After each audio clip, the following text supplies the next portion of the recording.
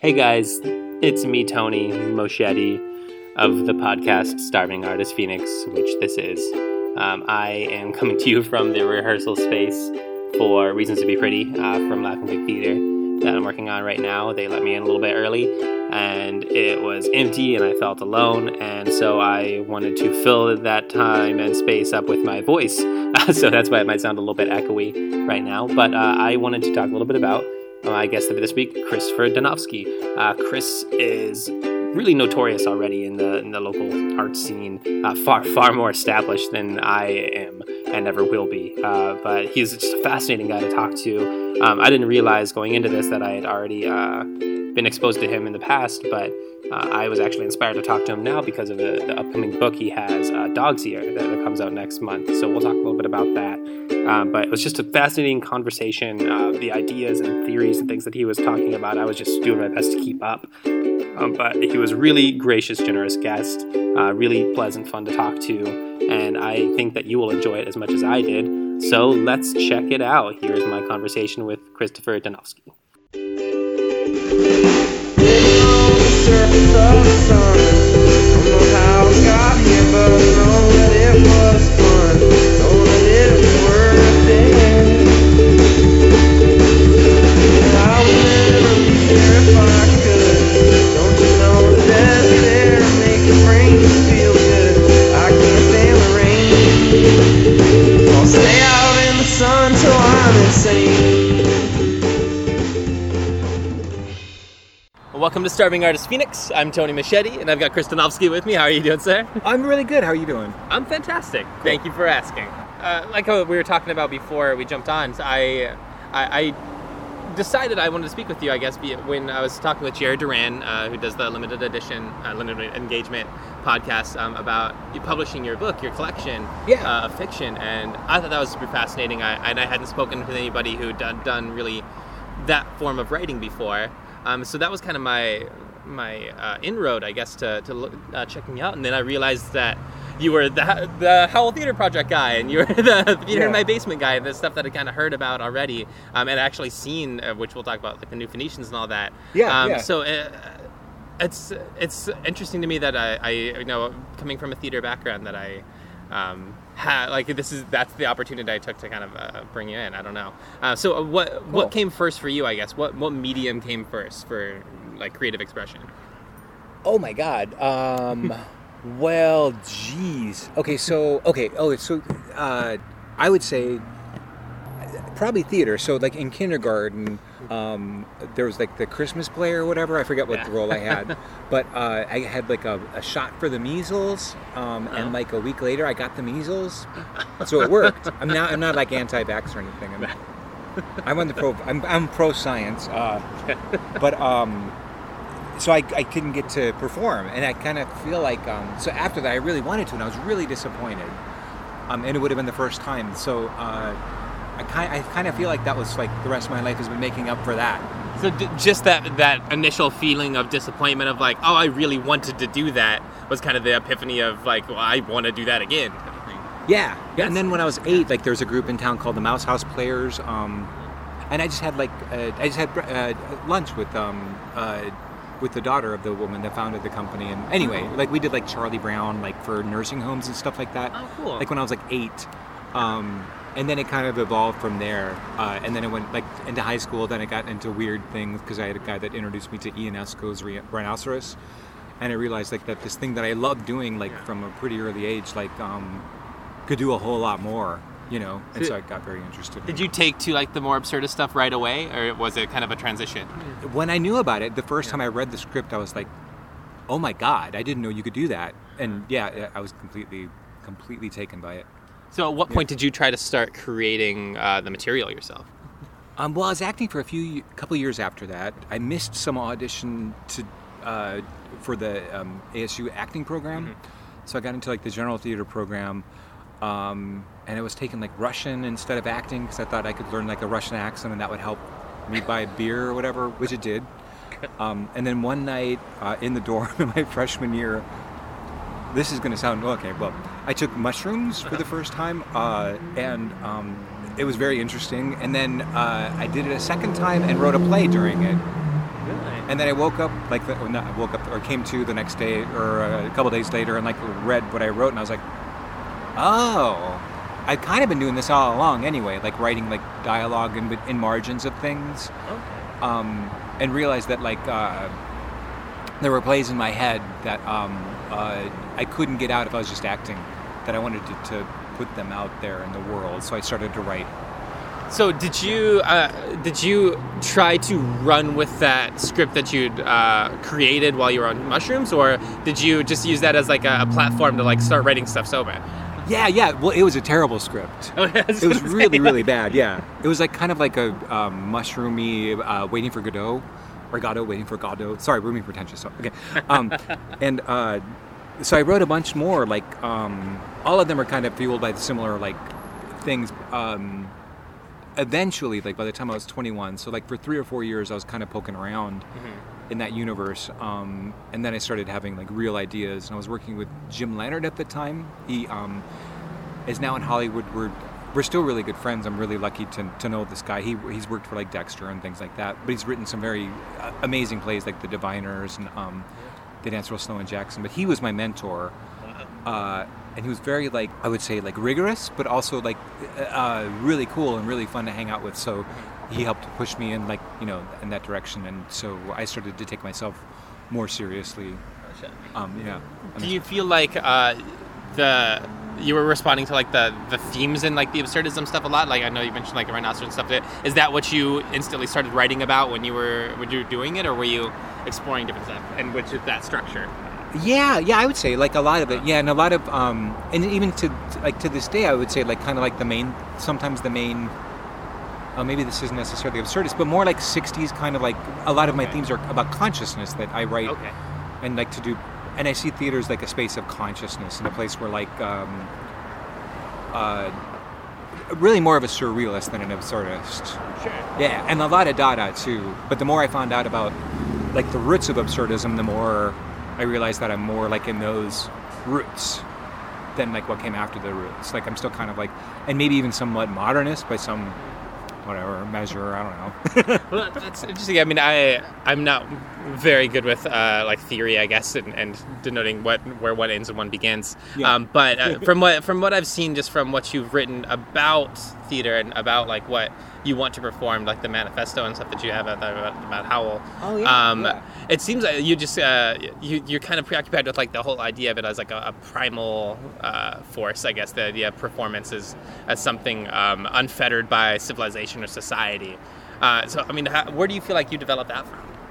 Oh yeah. Okay. So is that fair to say? I don't know. Make assumptions. Sure. Yeah.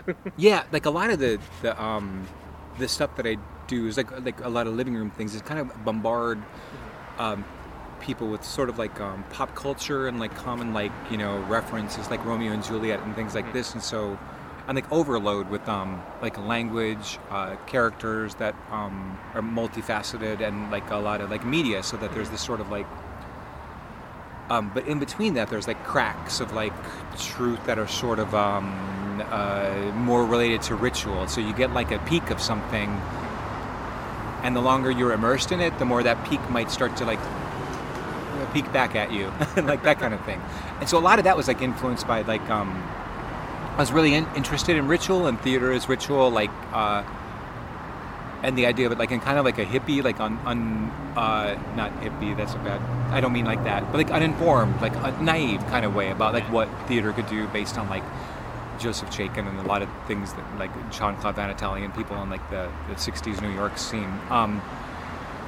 Then in the 90s, the woman I was married to, Tamara Underreiner, got a grant to work on a doctorate in southern Mexico. So we moved there like in 96, like 2 years after the Zapatista revolution was starting in Chiapas. And there, like, it was like heavily like politically charged, and also we were walking, following around with these Mayan actors all over the different towns and stuff. Snatzi Bahom and another group called La Foma, which is like a feminist offshoot of Snatzi Bahom. And they were politically engaged, and the plays were absolutely immersed in like Mayan like ritual, and seeing ritual in like the context where it like means something to the community, and it's not created out of like outside of like history, the way it kind of happens in urban settings. The more on that, that's a complicated thing. But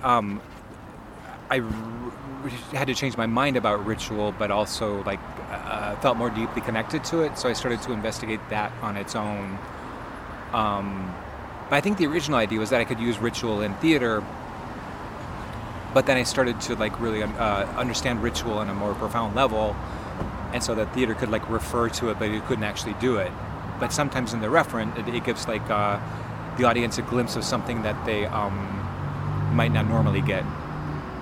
I noticed that you did your doctorate I saw on Afro-Cuban specifically rituals compared to method acting. How did you stumble on that? That's an oversimplification, I'm sure, but like how did you stumble on that? Yeah, okay, that's a good question. Well, it's a little complex, but I would say when I was acting in high school, I was working with. I was hanging out with this guy, Todd Hetherington, who turned me on to like the Beatles and some things like in other things related to the Beatles. And somewhere along the way, he started teaching me about like meditation and hypnosis and like past life regression kinds of things. So we started doing past life regression on ourselves and on each other and like on people at parties and stuff. And so, and at one point I was doing The Crucible, that play, and like I was like the Judge Danforth? Yeah, I think Danforth. Yeah, Danforth. And I started using this stuff on myself, like to get into character. And I started having some very, very weird experiences. And that gave me a kind of a feeling like that I was like channeling something, but also kind of conscious of it at the same time. So like put a pin in that. And then many years later, after the Chiapas that year, I started working more deeply in like Santeria and Palo Mayombe, with godparents. Anyway, so that evolved. Things didn't work out with my first set of godparents, but they often don't. And I met a guy here, Robert, who became my godfather. That would have been like 12 years ago or so. And so he started teaching me, like, the other people that had taught me were teaching me about like lots of things you could find in books and their variations on things. And he taught me like how people have been doing it like in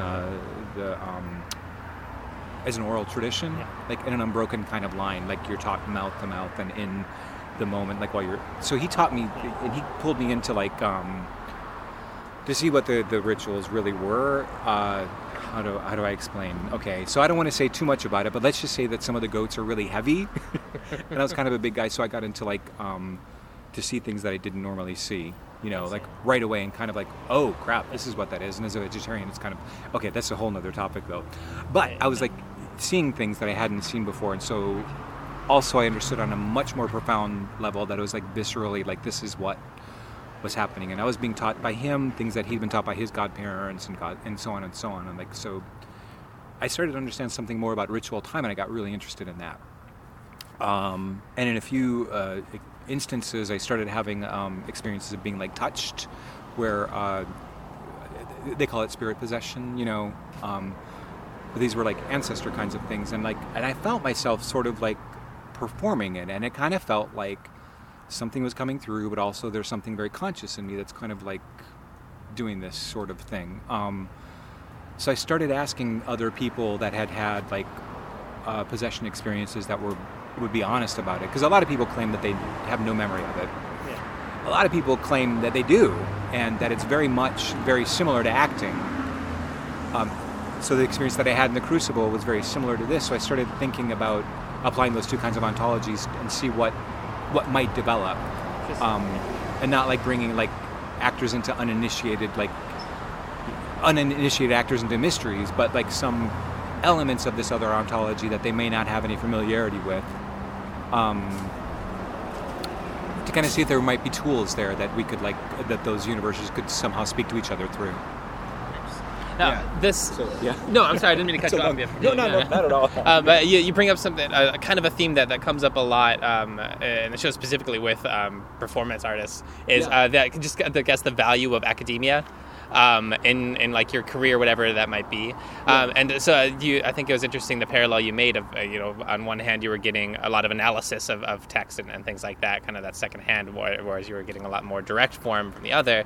And I was just wondering if you could speak to, just based on your experience, like when academia has been valuable and when it's maybe been overblown. Oh, yeah, for sure. Okay, no, that's really... So, let me see, to be diplomatic, so when I finished a doctorate, and there were kind of two versions of it. So there was one that was for an institute based in Berlin, and now they're LA, New York, and Mexico City based, called Transart Institute. And I kind of went under their rubrics the first time through, and it was a very free-spirited, free-thinking, kind of open parameter way of conceptualizing what a PhD could be. And that was really valuable because I could go through and think of creative ways to present these things, and things that are outside of discursive language and outside of academic language to communicate the experience of multiple ontologies. So when I got to do the Viva, they call it, it's like an oral exam. I did not pass with flying colors. I had to take a year to redo it because this was through Plymouth University, which was instituting and overseeing the PhD, and they wanted it to be discursive, more or less, is the way I felt about it. So what ultimately happened is going through the people that reviewed me that I was very angry with were pointing out different places where I was skipping over huge gaps of things. And I was talking about the method without qualifying what does that mean? What does the method mean here? Because it means something very different in Arizona than New York, and very different than in London. You know what I mean? Sure. There's different lineages, and we're in a very particular one. Yeah. And so in having to go back and do all that kind of research, in the academic sense, it really kind of, that's where I feel something really shifted in my thinking, and I realized that it was very kind of shoddy and just not very things connected in a very weird way, and it might make sense, but I wasn't willing to take responsibility for making the connections. You must find them yourself, but then finding out that the connection was not always there, and it wasn't as clean as I thought it was, and so that I wasn't nearly as clever as I thought I was. Interesting. So that was really helpful, really helpful information. But then on the other hand, the real experience of the experience of ritual is so bodily, but it doesn't. The intellect is obviously involved because it's. I guess there are moments when this stops talking, but they're very rare, and it's not for very long. But that's a very different kind of knowledge and a different way of knowing. So on one hand, it's the academic, you're finding lineages and finding direct connections to things and things that you can articulate. And a lot of times, doing ritual, I don't know, I'll be tearing leaves or something like this, or preparing herbs and grinding them together with a bunch of other people in a room, and then all of a sudden, my hands are not my hands anymore; they're someone else's hands. And that the room, full of 7 people, all of a sudden there's 30 people and 40, and then there's lots of ghosts, and all of a sudden something else is happening. It's a very different kind of knowing, but it also has to do with roots and lineage, and all of those people are present too. So it's I think both ultimately can take you to the same thing, but there are different ways of knowing. Perhaps, yeah. And at what point do you feel like you were confident enough in your own understanding of things to start bringing in other people, in a theater group, theater company, that type of thing? Yeah. Oh wait, what's that again? Well, I guess as in your educational journey, I mean, at what point did you feel confident enough in your own knowledge that you wanted to just start creating on your own? I guess. I mean, and I guess creating your own theater company, curating, writing your own work and actually producing it. At what point do you feel like you were ready to do that? Well, flip the switch there. Oh wow! Well, it was probably right out of the chute, really, because I was heading in to do an MFA, so I was 22 or something, and but this is lineage of Phoenix. There was a couple here, Pete Serino and Molly. They ran Planet Earth Theater that you may have heard of or may not. They were on the place that house that I think that house that abandoned house that they're reconstructing on Roosevelt by Modified Arts. And they did some of the most interesting, crazy stuff, like back in the day, like in the 80s. And really, like, interesting, and a lot of it was like awful to sit through, and like really, really bad performance art, like really bad. But the only place that you could see anything like that, so it was amazing to go.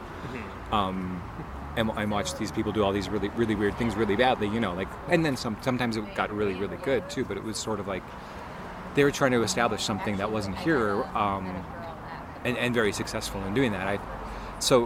Talking to him, like, I was like, so, I was kind of interested in, like, because I wanted to see my work done, and I kind of had a feeling early on that it would be very difficult to get, because I wasn't, like, writing, like,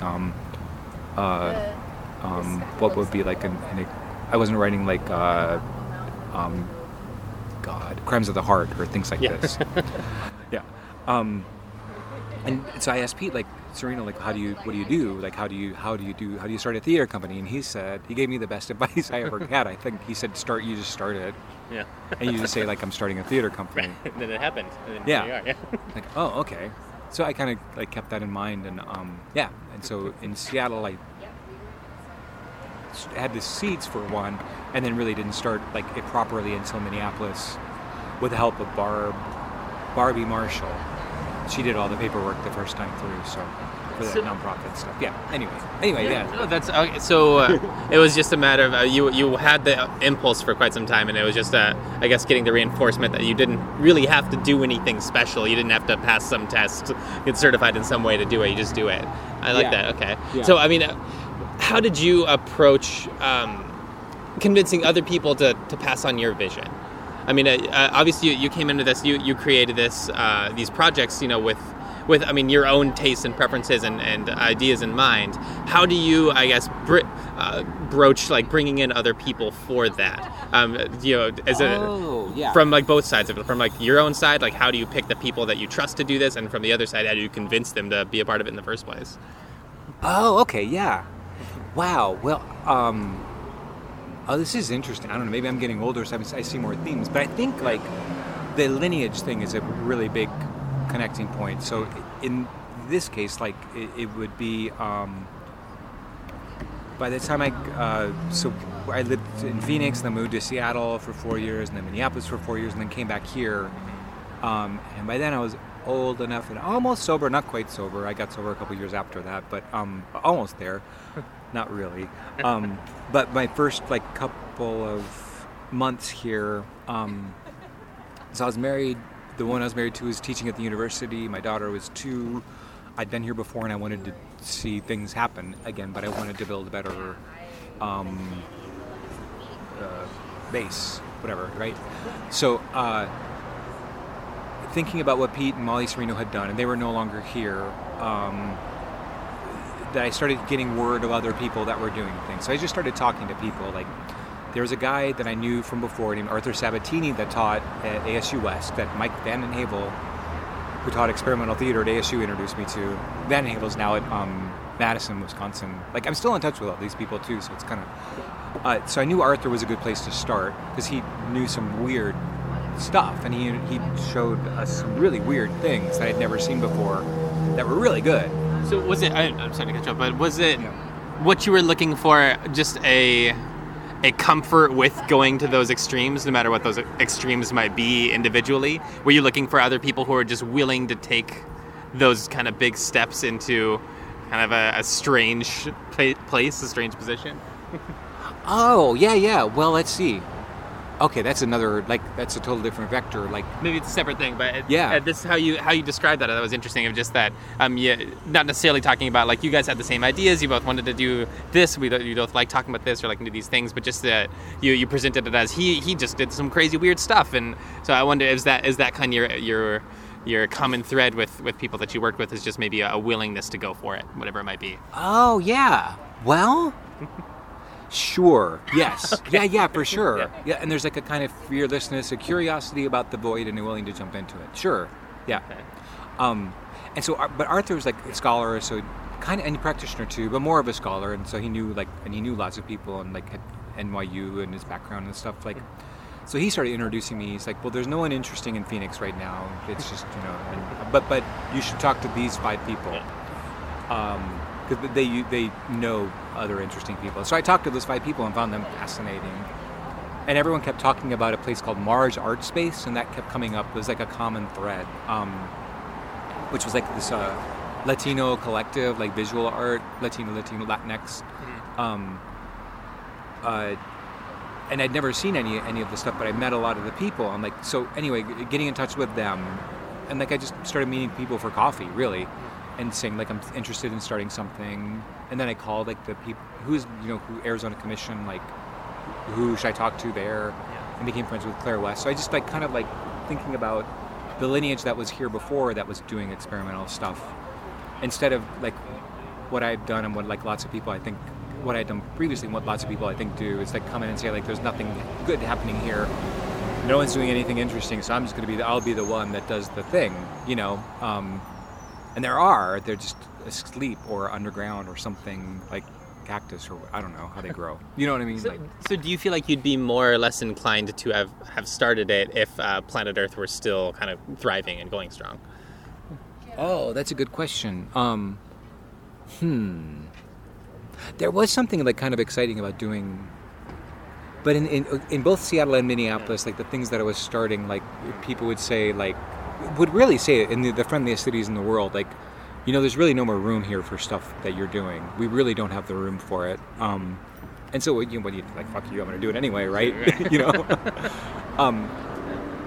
There is like kind of a joy and like a solidarity, because there were a lot of other people that were also starting things at the same time there, and like that was cool. But it is much easier here without another planet Earth to be like the voice of the resistance or whatever, because you kind of like it's easy to be seen when no one else is kind of like doing that at the moment. Makes sense. Yeah, but it's a lot more fun when there's more people doing it. Not to jump around in time too much. Hopefully we're not cutting over anything that you find really valuable. But I am curious, just because it's something that I saw personally, that the whole idea of the New Phoenicians, how that started. Because just from like what I found in your background, a lot of the stuff you do is like you said, like multimedia stuff and the Monsters of the Sea stuff, which is all very like incredible and interesting, obviously. But I mean, what I saw that was pretty like straightforward, like sketch comedy, fun show. Like what made you decide to just do something like that out of the blue? Oh my God! Well, that was like, it was kind of like I don't know. I guess there's other like we wanted to do something, and the things that we've been doing, like I don't know, like one of the Monsters of the Sea things, like, and my favorite one was Romeo and Juliet Void. This is number 2. Yeah. Jeez, yeah. And that one was I had met this woman, Heather Harper, and we fell deeply in love, and my father was dying, and then the play was like kind of at the same time. So it was about both of those things at once, and like, so I started writing the script, and like less than halfway through, he did die. So it was about love and death and like the underworld, and so we'd been doing stuff like that, and kind of like that level of like, and going to really dark places, like with ritual like parameters, and going like in very like with the intention of going to meet ghosts and talking to the dead. So it seemed like doing sketch comedy would be the least likely thing that we would do next, and so we decided to do that. That it sounded like that would be just kind of fun, and like let's just do something. Was that a different muscle to flex than for you? Just trying to do something that was, I guess, more palatable? Yeah, it was really, yeah. It was just kind of like, it was light. It felt very light. I mean, it didn't feel like anything that I necessarily want to do again. Sure. Maybe from time to time. Maybe every like 8 years or something, but not like, as a, like those things you like have between meals to cleanse. Palate cleanser type of thing, yeah. Yeah. Was it less satisfying to do? I mean, did you feel like you were just less invested in it? Yeah. I don't want to walk back you into a corner, I guess. But. Yeah. Well, yeah. I mean, yeah, it wasn't like, there wasn't very much, but it was just the idea that like, we wanted to kind of take it easy on ourselves for a while and like give people something to kind of laugh at and not necessarily have to think about too hard. Like, so yeah, it was just kind of that. Like, yeah. I ask that because something that, again, especially when I talk to artists who do a bunch of different media and stuff, I always kind of like to ask, like, what comes first for them, the the structure or the theme when they're approaching something new? Do they decide like, oh, I really want to paint a watercolor next, and they decide what they want to do, or does it come from a place of like, I need to make some kind of piece about love and death? What's the best way to execute that? And so it seemed like with a lot of the stuff you've done before, the themes came first, like the ideas of like, I really want to write about this. I have these urges. I want to kind of create this type of thing. And then with this, it seemed like it was the opposite. We're like, oh, I want to do a sketch comedy show, and then you kind of had to fill in the meaning. And so I wonder if there was anything to that, I guess. I don't know. Yeah. Well, usually, like when I start writing something, like the way that, when I start thinking about something, like the way it will kind of emerge is like, I'll just get like a flash of like a scene here and there, or something will happen, like an image like will pop into my head, like, and maybe I can't even remember what the image was, but I know that something just happened and I need to like find that. And then like, it happens long enough. Oh, there's a hummingbird. And then it happens long enough or repeats enough that I know I've got to sit down and start like working on this thing. And it's just kind of chasing an image, and then the theme or whatever, it starts to emerge from there. Interesting. Okay. Yeah. Is that always like a literal image you're trying to recreate, or is it kind of more of an abstract thing? Well, an image, or like sometimes it's a feeling, like I would even say like a spirit, like some kind of like weird like manic laughter kind of thing, or like some melancholy voice from beyond or whatever, just kind of like a feeling something needs to be addressed here.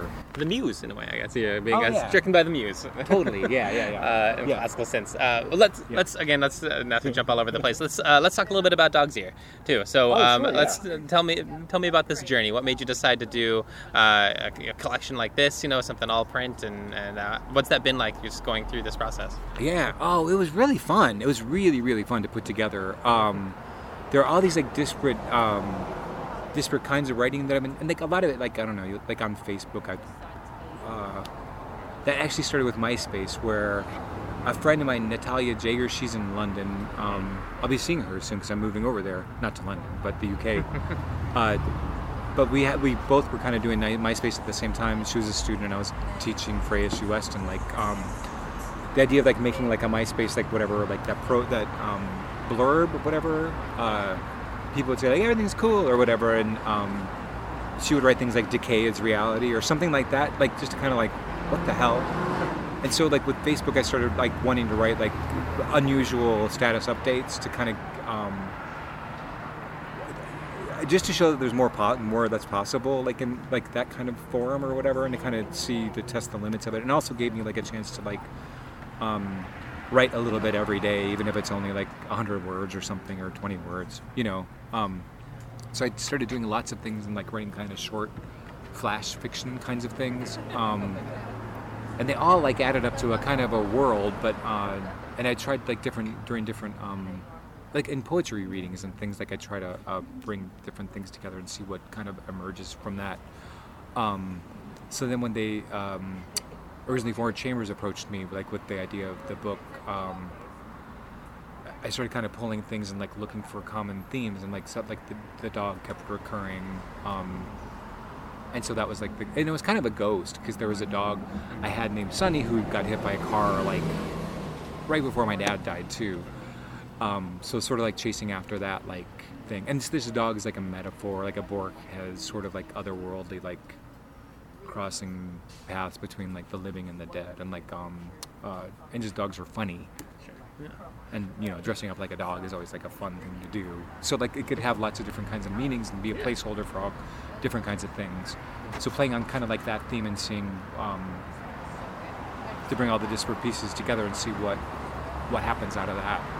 Interesting. And I mean, how was that like curation process for you? Like, was it kind of snapping into place fairly easily? Did you have pieces in your head that you were digging for, or was it a lot of flipping through your whole body of work and kind of pulling stuff out? And yeah. It was more like archive, like like having a whole archive of things, and like doing searches for like words like dog or moon or whatever. And like, you do have a lot of like lunar imagery and stuff in a lot of what you do. I mean, is that something that you've explored a lot in yourself in the past too? Or? Yeah, sure. Yeah, and I don't know. I just always loved the moon. And I heard something like I think it was Borges again, like said something like there's only one poem and it's always about the moon. something like that. Yeah. Interesting. Okay, so Yeah. I know that you didn't stay with the same publisher the whole time. So, from like a practical sense, I guess. I mean, what was the publishing process like for you? Like as an artist coming to them with work, and just waiting for it to become a physical form. Like what did that look like on your side? Yeah. God, it was such a real pleasure. Like, it was so easy because, Jake and Kelsey approached me with the idea of like putting a book together, and so I started collecting things, and we had like a pretty good. And then Jared stepped in and started helping with the editing process and stuff, and so then like when they decided to shut things down, and Jared was opening up, it was just kind of like naturally there. And Jared said, "What do you think? Do you think we could like hand it off and continue with Hoot and Waddle?" Yeah, it was really, and I really like. I love Jared. Like I'm really good friends with his uncle and stuff, and like and so meeting like with Jared and Janelle, it was really easy. It was always just really fun to hang out with them. They couldn't have made it easier. I don't think we fought about anything. Like once there was like nothing. It was kind of like we were always on the same page. Like I had different fonts, and like they didn't have the same fonts because they were kind of like unusual. And so Janelle found these like ones that she felt worked and did the work that I thought, and it was like absolutely right, Well, yeah. I was talking to Aaron Johnson from Lawn Gnome Publishing last week. He was the person I actually had on. Yeah. And he was just talking a little bit about how, as a publisher, like what he looks for in an artist, what he looks for in a writer, and kind of the parameters that he sets for that. So, did you ever feel like you were up against any kind of certain walls or certain parameters that you're trying to fit into, like with trying to make sure that your work got made at the end of the day? Oh. Not really. No. But I mean, I don't know. Like, I feel like I'm kind of old now, so there's a lot of like inner editing going on, and so like maybe if I was younger, I would have left things much more like. Even though to say that the pieces are connected would be kind of like a long shot by most people's standards, but like it's become much more important to me the longer I've been here to make connected threads that people can follow. So those are in there. They're hard to find, and you have to be paying attention. And you could just kind of open up to any page and then like, but there are like, and so to put those in there for, so the editor doesn't have to do all that kind of work to find those things for you. And So, make it make sense. do you feel like age has just kind of made you more amenable to editing and amenable to like other people coming in and leaving their thumbprint on what you're doing? Or? Yeah, I guess so. Yeah. I kind of like it when people put their thumbprint. I mean, even with my plays, I've always liked it when people like step on it and do something weird with it. Like, I prefer that to like try to honor the vision or whatever, because it's sort of like you can't, it's in here and it's never going to be there. Well, people say that, but then there is still this whole kind of like auteur philosophy that still kind of runs rampant through like a lot of performance and stuff like that. And I do kind of wonder where that comes from. And I guess how do you deal with somebody who is coming in with a defined vision, like as an actor in the past and stuff? How do you deal with auteurs, I guess? Oh shit. Okay, that's a good question. Yeah. Well, I've been pretty fortunate that I don't have to deal with it most. And a lot of times I'll direct things myself, which sort of like that makes me an auteur, like kind of, but it puts the I don't have to contend with the same things. Sure. But I know, like in the past, like I guess this is like just college acting experience, where working with people that were extremely difficult. The advice that was always given to me is do exactly what they say.